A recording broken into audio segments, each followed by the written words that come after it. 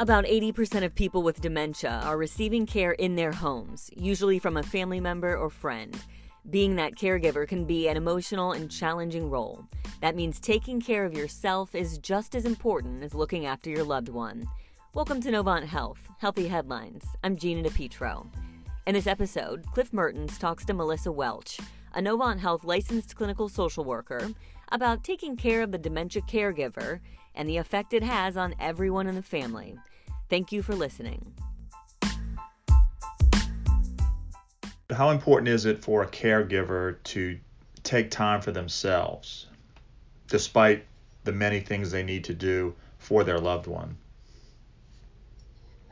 So my role here at the Memory Care Clinic is really to just support caregivers and really encourage them to exercise balance.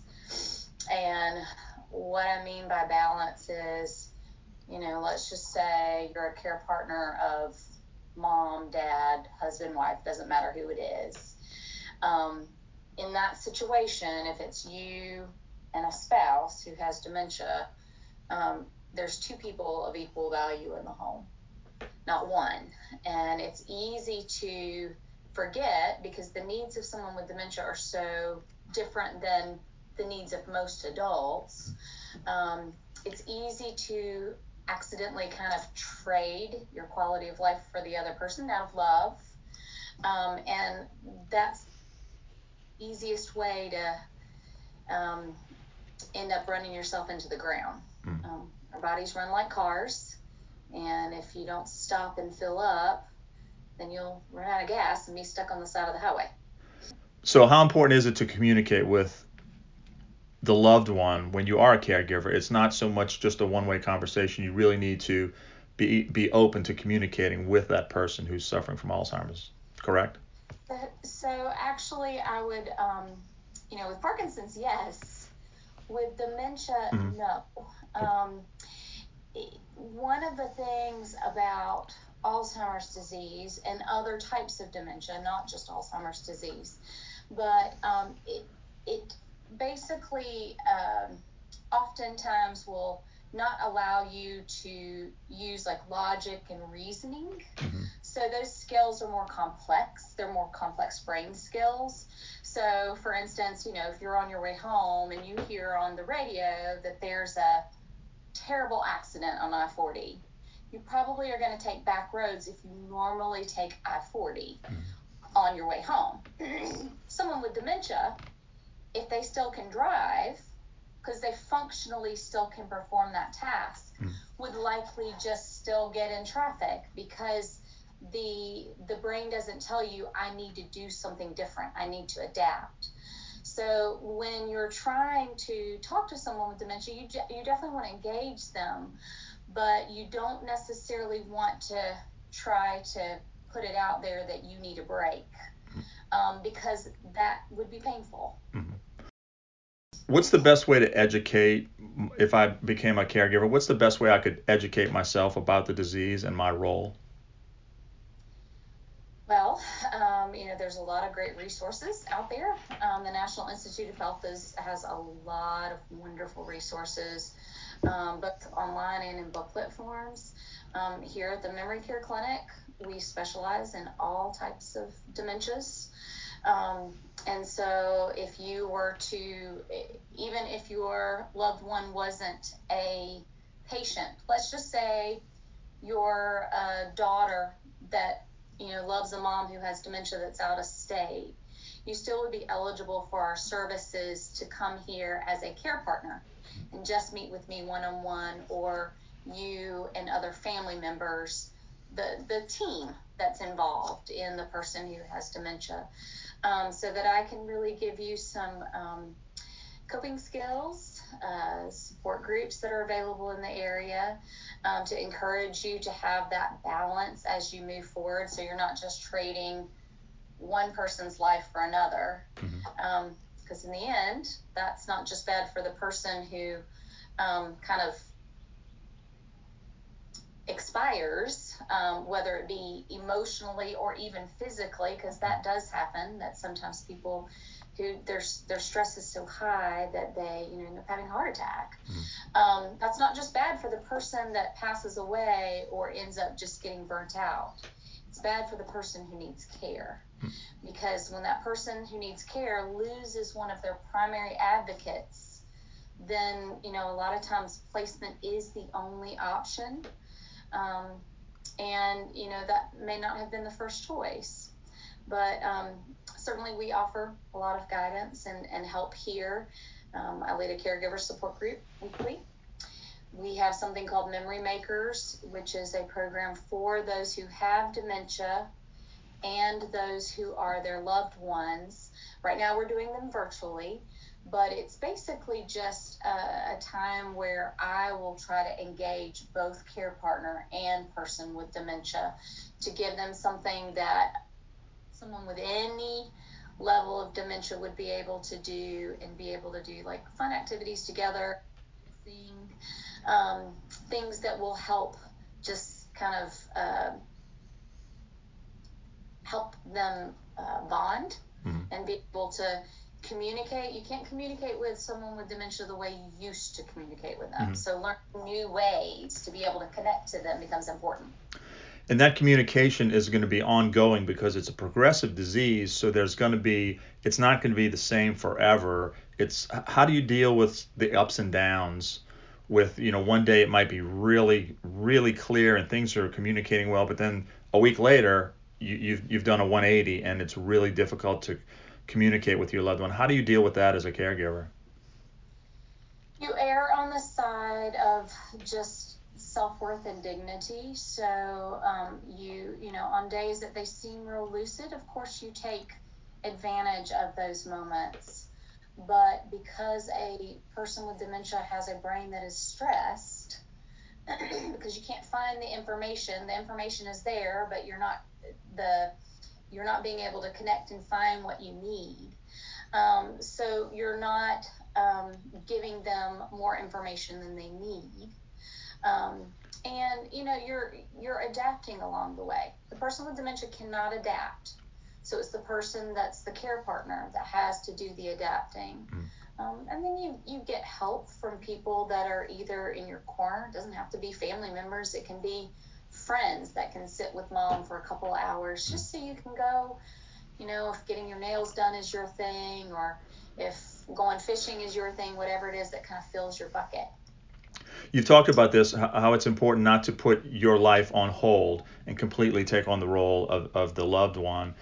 How vital is that? Because I'm guessing it's easy to slip into that mindset. I'm just going to suspend everything over here and I'm going to become a total 24-hour caregiver. And in the process, that's not good for you, is it?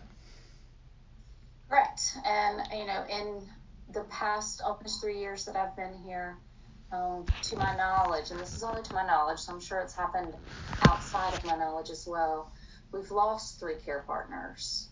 And, once you begin to kind of ignore your own needs and realize that you're an equal party, then it is easy to just neglect yourself, not on purpose, but when that happens, then that can lead to a lot of both, bad consequences, but also severe consequences like an early death. What sort of tips would you give a caregiver to deal with that emotional crush that they're going to obviously face? What can they do to help relieve some of those stresses? Other than just simple like coping skills, whether it be like deep breathing or just getting outside and going for a walk, exercising, those types of things, for someone who is really feeling kind of the weight of the stress, someone that feels almost like they're drowning in their stress, then I would say get professional help. We offer therapy here. I'm a psychotherapist, and can help the care partners create some balance in their home, to help them make sure that they're looking at both the person who needs care and themselves as equal parties and finding some balance. When someone has dementia, if they have a fall and they need your help, let's say you're at the grocery store, obviously their need is acute. Their needs will trump yours. Mm-hmm. But then there's other times where their risk is low. Let's just say you've become a security blanket for them, and they're fine by themselves for 45 minutes, but they just don't want you to leave them. Mm-hmm. Well, there are times where your needs need to trump theirs. Mm-hmm. You need to get out of the house. You need a break from caregiving. I would say that even to a new mom, but someone who's taking care of someone with dementia, and you're not talking about a baby that's growing up, you're talking about an adult that's regressing as far as in cognitive skills. That's painful. It's painful from a grief perspective. And, you know, anyone that loves someone who has dementia, just grieving those little losses along the way it's heavy. So making sure you're having good outlets.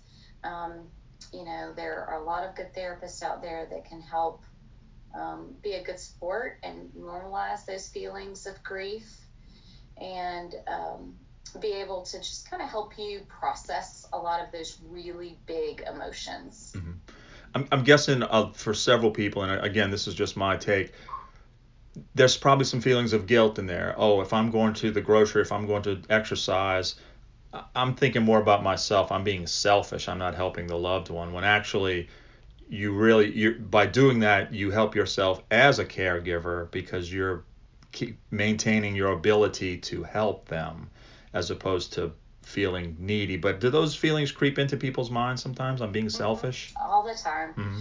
Also care partners that come in here that feel guilty every time they want to take, you know, an afternoon to themselves, mm-hmm. or especially when their loved one really kind of wants their presence at all times. But, you know, just like a mom will send their child off to school that really doesn't want to go to school when they're kindergartners, they want to stay home because they're attached to mom. Right. You know, sometimes you have to do things that's for the good of the whole as opposed to the good of one.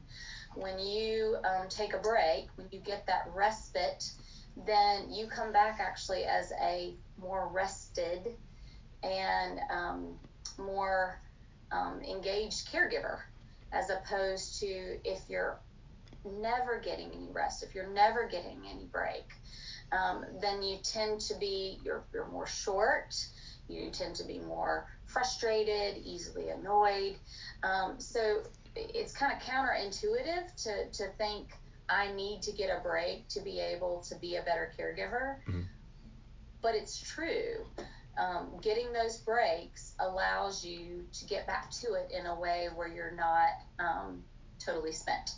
Talk a bit about people who might want to do too much when, you know, their loved one is still capable of doing some things, but because out of love or dedication or whatever, they just do too much instead of letting that person do the things they're capable of. So there is, you know, there's two sides to the coin. Sometimes caregivers do too little, and sometimes they do too much. Mm-hmm. I would encourage any care partner to carefully observe what is within the realm of a person's abilities. And the more that they can do independently, the more you want them to do independently, because that actually really, it enhances their self-esteem. So, you know, if a person can, for instance, if a person can still do the laundry, let them do the laundry.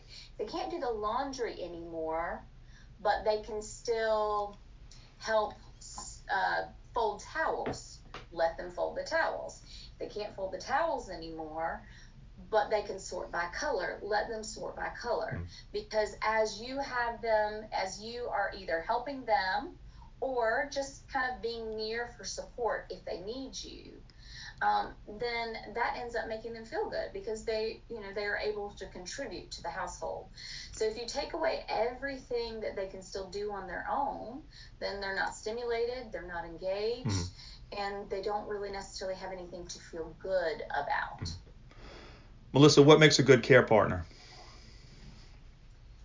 I think someone that obviously loves the person that they're caring for and chooses to exercise that balance for the good of both, and chooses to make sure that they're supportive, but still being able to, live their life, not putting their life completely on hold. You may not be able to do all the things that you used to be able to do, but you're making your life still a priority.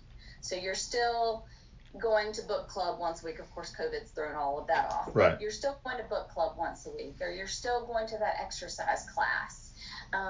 Depriving yourself of that, really can just take away not just from your quality of life, but again, it leads to poorer caregiving. And then you end up being a care partner that needs someone placed yesterday because you all of a sudden hit this wall and you can't do it anymore. So taking care of yourself is actually taking care of the person who has dementia, and that leads to better caregiving.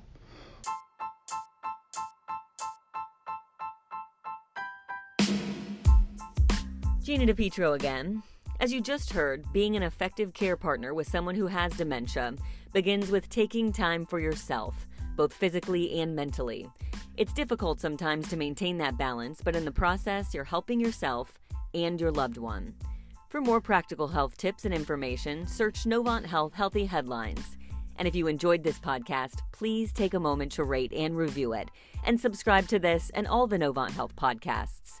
We post new episodes all the time. Most are just 15 minutes. Thank you for listening.